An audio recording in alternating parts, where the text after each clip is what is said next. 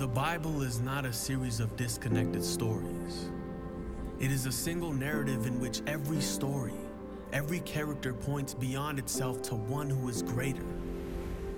There is a true and better Abraham who answered the call of God to leave all the comfortable and familiar and go out into the void to create a new people of God. There is a true and better Jacob who wrestled and took the blow of justice we deserve, so we, like Jacob, only receive the wounds of grace that wake us up and discipline us. There is a true and better Moses who stands in the gap between the people and the Lord and who mediates a new covenant. There is a true and better rock of Moses who, struck with the rod of God's justice, now gives us water in the desert. There is a true and better David whose victory becomes his people's victory, though they never lifted a stone to accomplish it themselves. There is a true and better Esther who didn't just risk losing an earthly palace but lost the ultimate heavenly one, who didn't just risk his life but gave his life to save his people. The Bible is not a series of disconnected stories.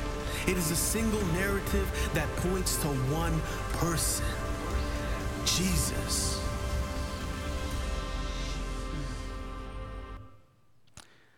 So I'm going to go no notes, all right?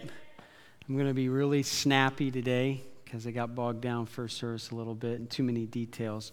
If you'll listen quick, I'll speak quick, all right? But I want to start today with the maps, all right?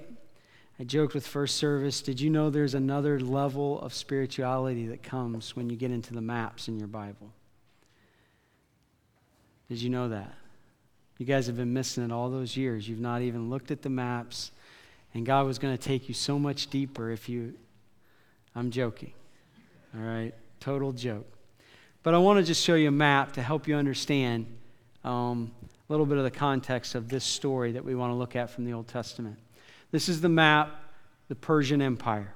You have Babylon, first super empire, then you have Persia. Later you're going to have Greece, then you're going to have Rome. We recognize Rome, right? Jesus comes into the world during Rome. This is the second one, Persia. They controlled what was really the most important civilizations of that day. The power structure of the world sat right there. That's Iraq, Iran, Jordan, come down in Egypt. And so our story takes place when the Persian Empire is in power. The Persian Empire had taken over from Babylon. And you remember in the course of God's people, the Jewish people, it was when Babylon was in power that they came to the country of Israel, the Canaan land, and they ransacked it, and they overtook it, they captured it, and they began to take off the best and brightest Jewish people. It was their way of trying to just demolish a country. And you remember they took them off into exile, out into the lands of what was Babylon, which is now Persia. And Persia comes to power. King Darius, their greatest king, lives and conquers and is ruling over the world for a number of years. But along about 485 BC, Darius is fighting with Greece. If you notice there, Greece, clear on your left side, Athens, they kept fighting against, and they had been overtaken, and then they fought back. It was called the Battle of Marathon, 490 BC. They were able to get back their land. In fact, it was in that battle that a man ran 26 miles. And hence, that's why we get the distance for marathons even today. The 26.2 comes from that battle, the Battle of Marathon. So when you run your marathons now, you can kind of have a little bit of context. And Darius is consumed with getting Greece back, and yet he dies. And when he dies, his son Xerxes comes to power. And Xerxes is consumed also with what his dad wants to do, to take back Greece. You know, 200 years later, Greece will rise up. Alexander the Great, and they will conquer the world. The Persians realized that they were a threat, and they're consumed. And so when you begin to read in the book of Esther, you're thrown into the context of this kind of story of a king Xerxes, who is consumed with his power, but he's so consumed with his power that he wants to come back and take over Greece. He wants to rule the entire world. And when we begin to read the first verses in Esther, and guys, you don't have to put that up today. You guys are going to trust me. I'm telling you a scriptural story, right? I had a lot of scripture, and I kind of got bogged down. So I'm just going to tell the story, and I'm going to ask you to read the story this week. Esther 1, especially 1 through 7. It's not long reading. It's good. But so you're opened up to this king having this 6-month-long festival where he's just showing off his power. And we read about just affluence and wealth that we can't even imagine. And for 6 months, he's just displaying this. He's trying to do two things. He's trying to remind all his people just how powerful they truly are, to give them confidence. But he's also, for 6 months, as they're just doing this thing and they're planning and they're partying and they're just living the high life, he's also trying to cause fear into his opponents, to recognize, man, these people just take 6 months off to party and plan. They're so powerful. And we see in the midst of that he does that, and then there's this week after that 6-long summit, so to speak, that he has a banquet.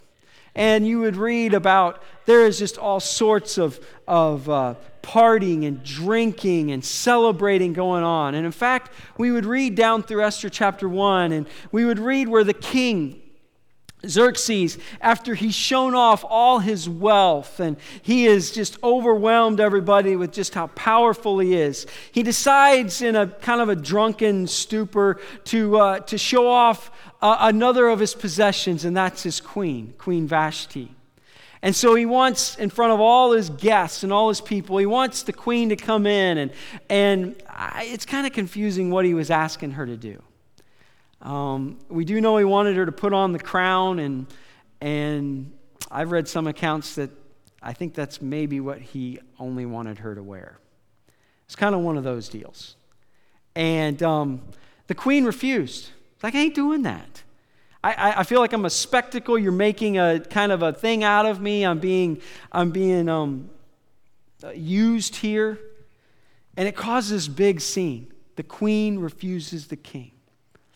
And out of that, the king realizes, if I don't do something about this, and you can read this in Esther, it literally says that if I don't do something about what the queen's insubordination, then every woman in the empire will be insubordinate to her husband. All right? That's literally what he thought. The women's liberation movement of the Persian Empire will start. And so he deals very harshly with her. And he actually decrees this decree. Remember the laws of the Medes and Persians. It can't be altered. It is what it is. He makes one of those kind of things. And he decrees that the queen is removed from her position. She's not killed, which is amazing because this man was unhinged in so many ways. Probably it was because she was pregnant with his son, and he didn't want to kill her for that, but he removes her from the throne. And then as we would read in Esther, we see that chapter 2 jumps in, and it's like 4 years later. Because for 4 years, this king has been consumed with defeating Greece, and he never can do it. He never could do it, never could do it, never could do it. And we see after 4 long years of this struggle, he comes back and just stops, and he comes back to his palace. And we read where he comes back and he realizes, I have everything, but I don't have a companion.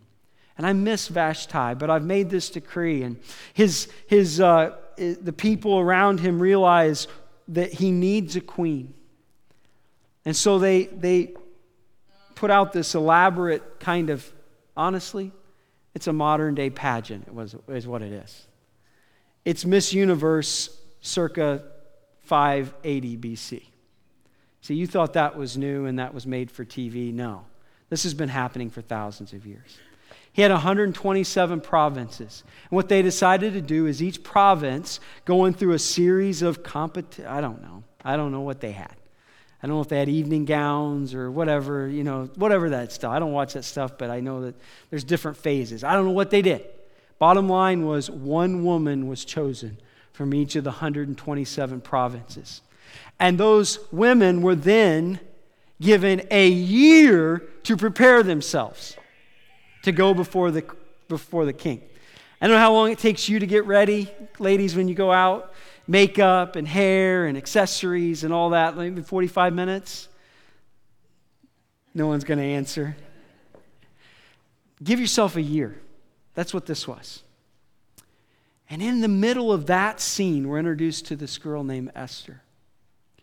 We recognize, the writer shares with us, that Esther was a Jew, but no one knew that. Esther's parents and her grandparents had been part of the people who had been exiled, torn from their homeland, taken to a far land. And in the midst of her life, her parents both had died. She was on her own, and her uncle Mordecai takes care of her. And we're introduced to this Jewish girl who is selected from one of the 127 provinces. We read that when she gets to the palace and she's preparing this year, that she was so beautiful and she was so favorable that even the person in charge of this whole pageant was just, he was taken with her.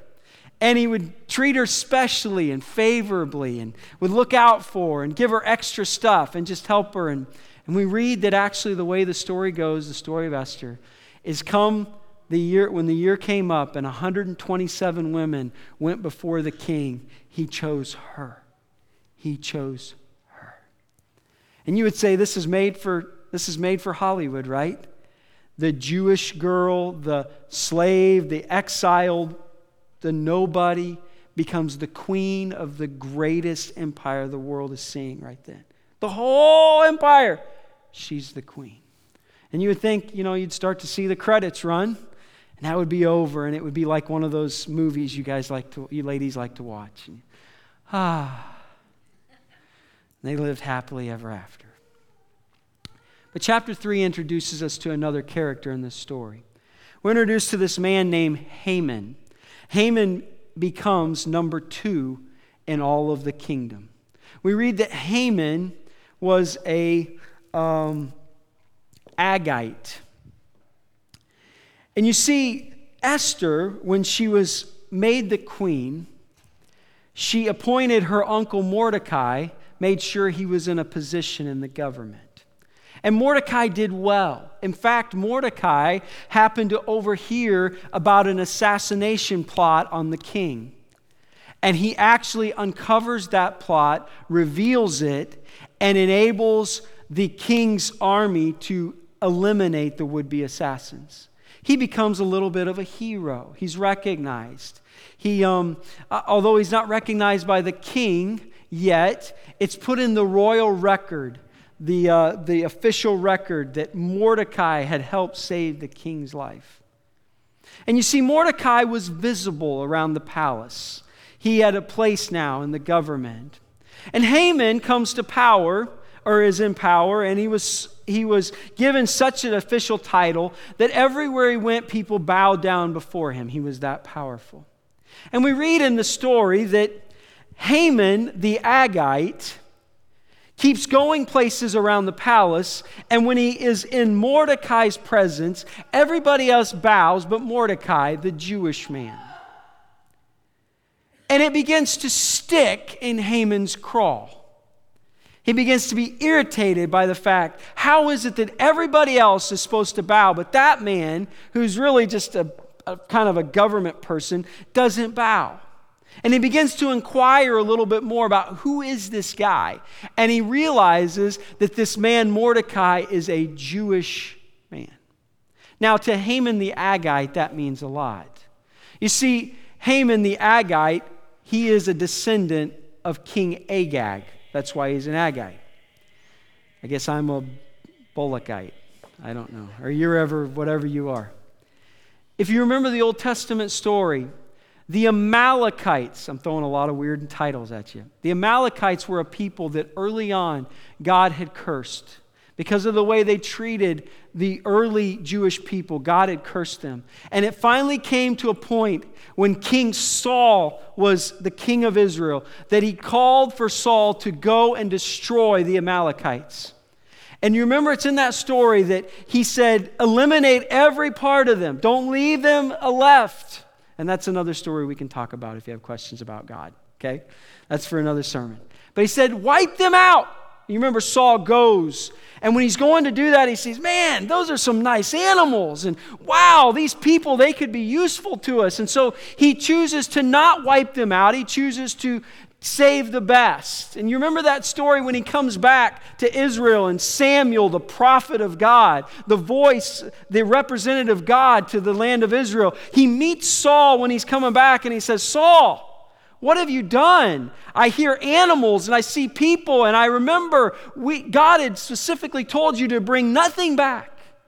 You remember that's when Saul says, well, I thought that they could be useful to us and we could sacrifice the animals and it would please God. And it's that famous line in Scripture that my mom taught me over and over and over. God expects obedience more than anything. Not rationalization, but obedience. And you remember that Saul's standing there, and Samuel is letting him have it and telling him this. And said, you have disobeyed God. And actually, that was the beginning of Saul's decline. One of the saddest figures in all the Scripture. He just declines from there. And Samuel's just like, you have disobeyed God, and you are doing this. And Samuel, in a righteous indignation, grabs a sword. And Saul had not killed their king, who was Agag. And Samuel walks over to him and he just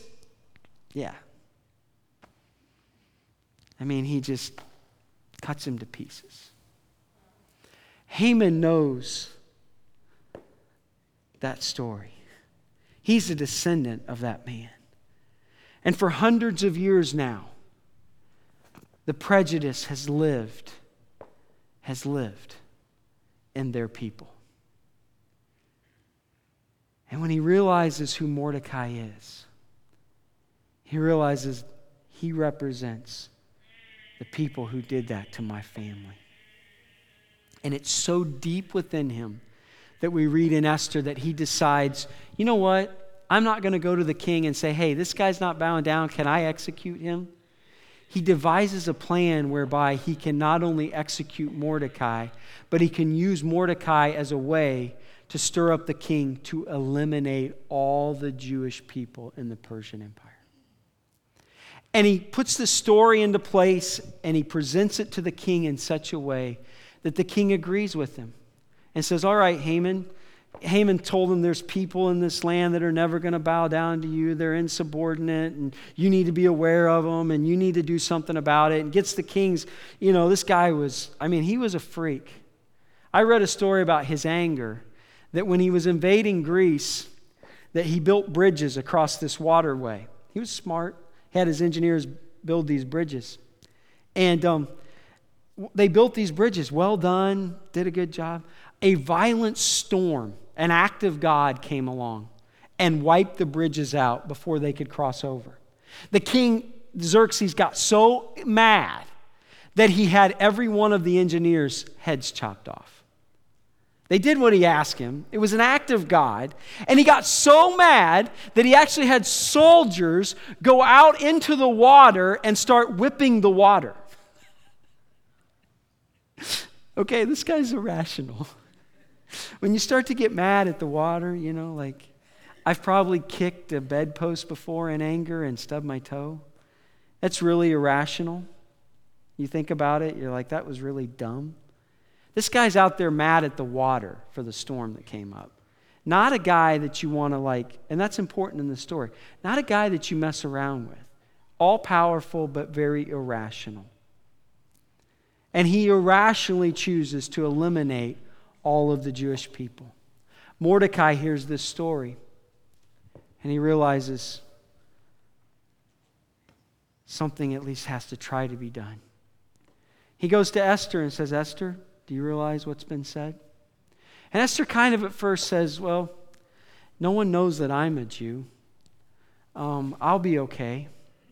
And Mordecai comes back to her and says, listen, Esther, you can remain silent and you'll be okay, probably. But thousands upon thousands of thousands of your people are going to die. And then he offers this key line. Do you not think, Esther, that maybe you have been given this position at this time for such a time as this? Right? You all recognize that. And he challenges Esther to say, listen, I think there's a reason right now why you're the queen. And Esther embraces that. And she has her people fast and pray. And she devises a plan. Meanwhile, Haman is so stirred up about Mordecai, and he's put this plan in place. And he is planning on approaching the king about killing Mordecai. And Esther devises a plan where she has a banquet, and she invites the king and Haman. And the king's like, Esther, hold on just a second, I'm getting ahead of myself. Esther then decides, after she commits to Mordecai to do something, she goes before the king. Now, she was uninvited. It said she hadn't seen him for a month. And the way that worked is you either were invited to go before the king, or if you just decided to show up and try it, it was a very dangerous thing to do. If he was in a bad mood and he was irritated by you coming up, and he would do that with anybody. But he didn't with Esther. She showed courage. She showed bravery. In fact, the words of Scripture says, she said, I'm going to go before the king, and if I perish, I perish.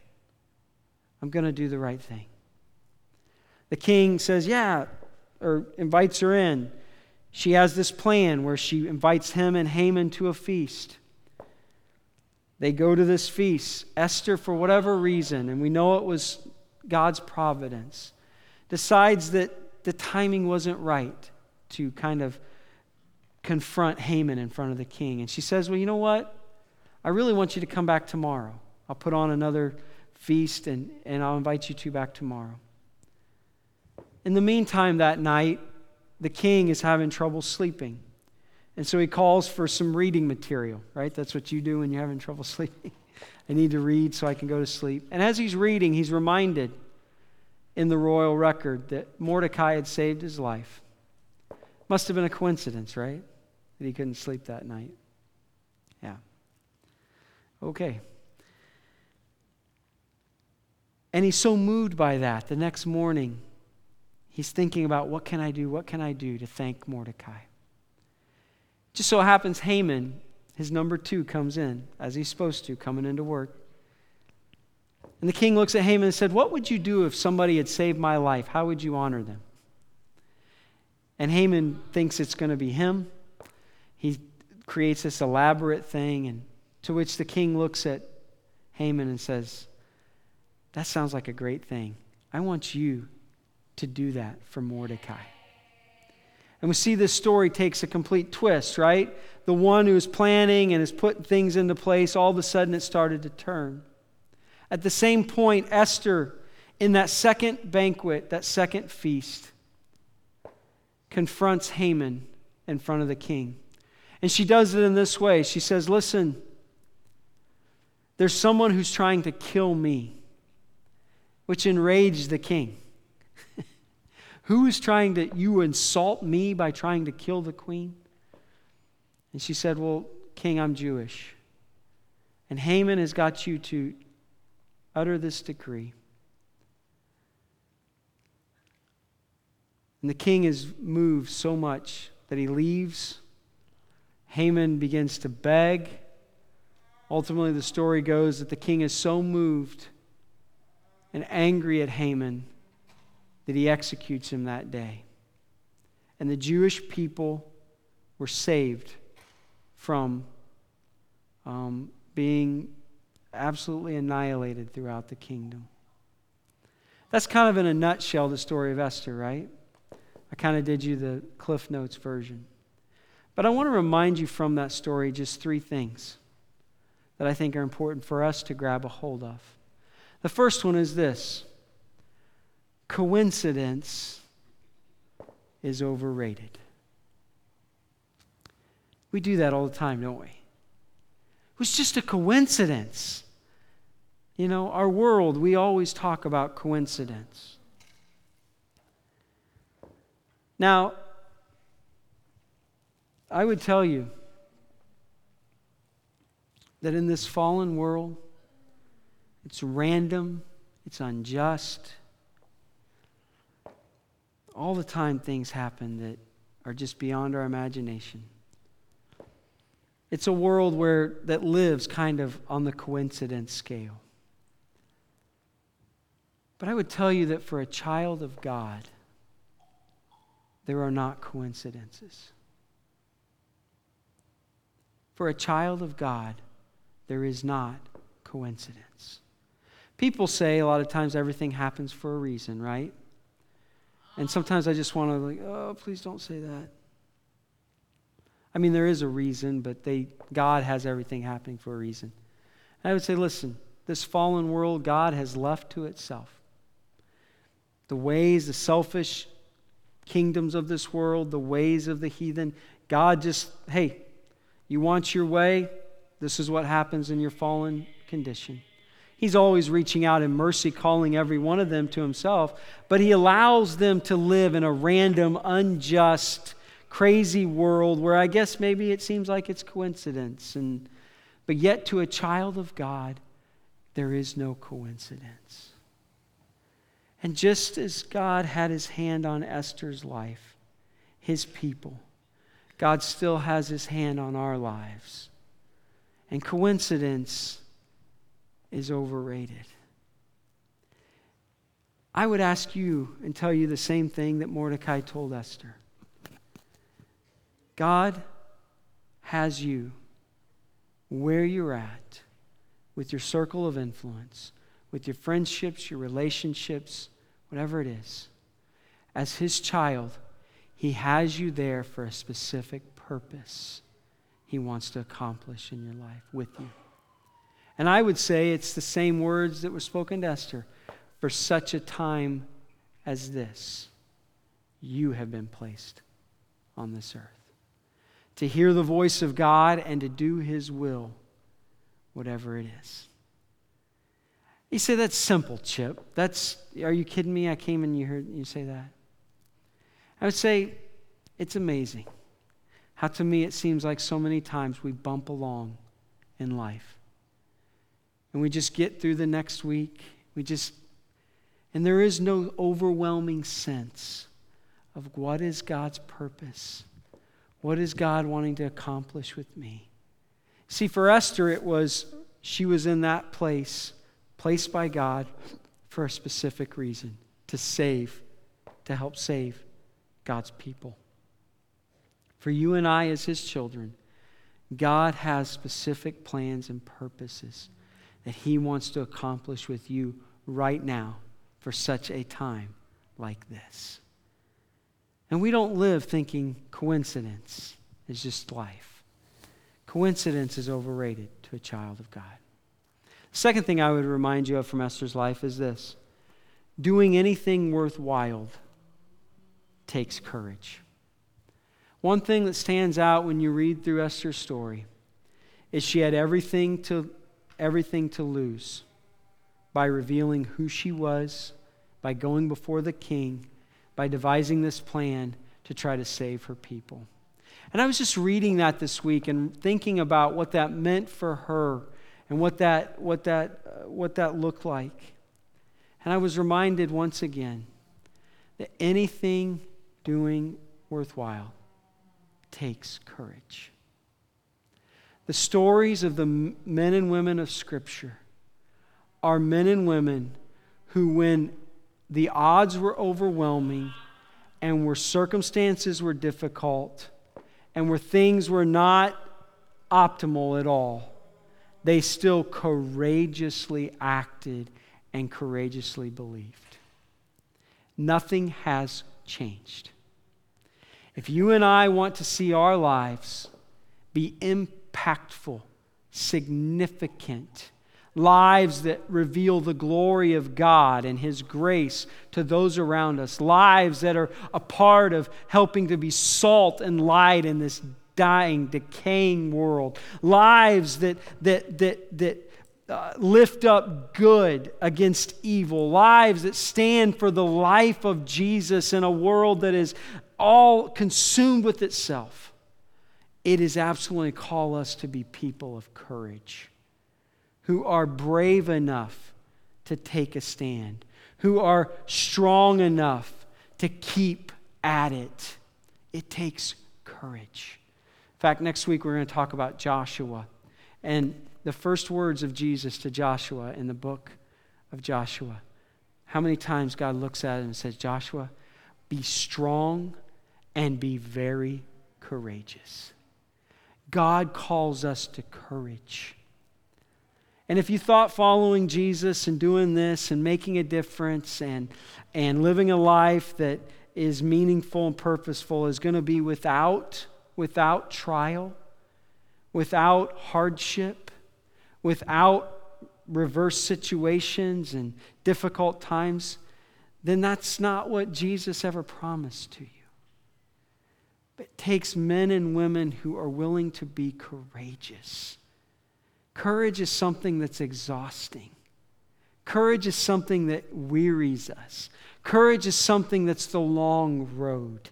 It's not just one moment of courage. It's a lifestyle of willing to embrace my purpose, what God wants to do with my life, of always being faithful, of always working toward that good, of always being trustworthy, of always being willing to, being able to be counted on. It can get tiring and weary, and it's so easy for us to just check out at times and say, you know what, I can't do this.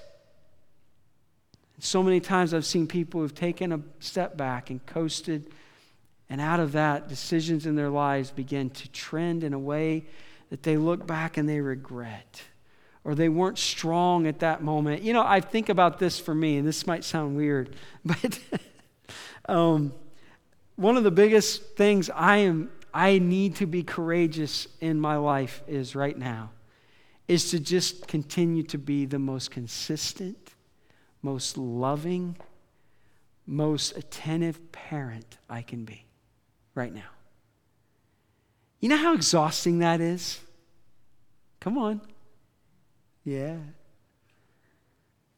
It can be exhausting. I mean, I got 4 of them. And God calls to me to be a man of courage right now when it comes to being a father and to having that conversation again. And to be willing to work with my kids through this. Not that they're a trial, but it's just hard, right? I love them with all my heart, but God calls me to be a man of courage, to not check out, to not get distracted.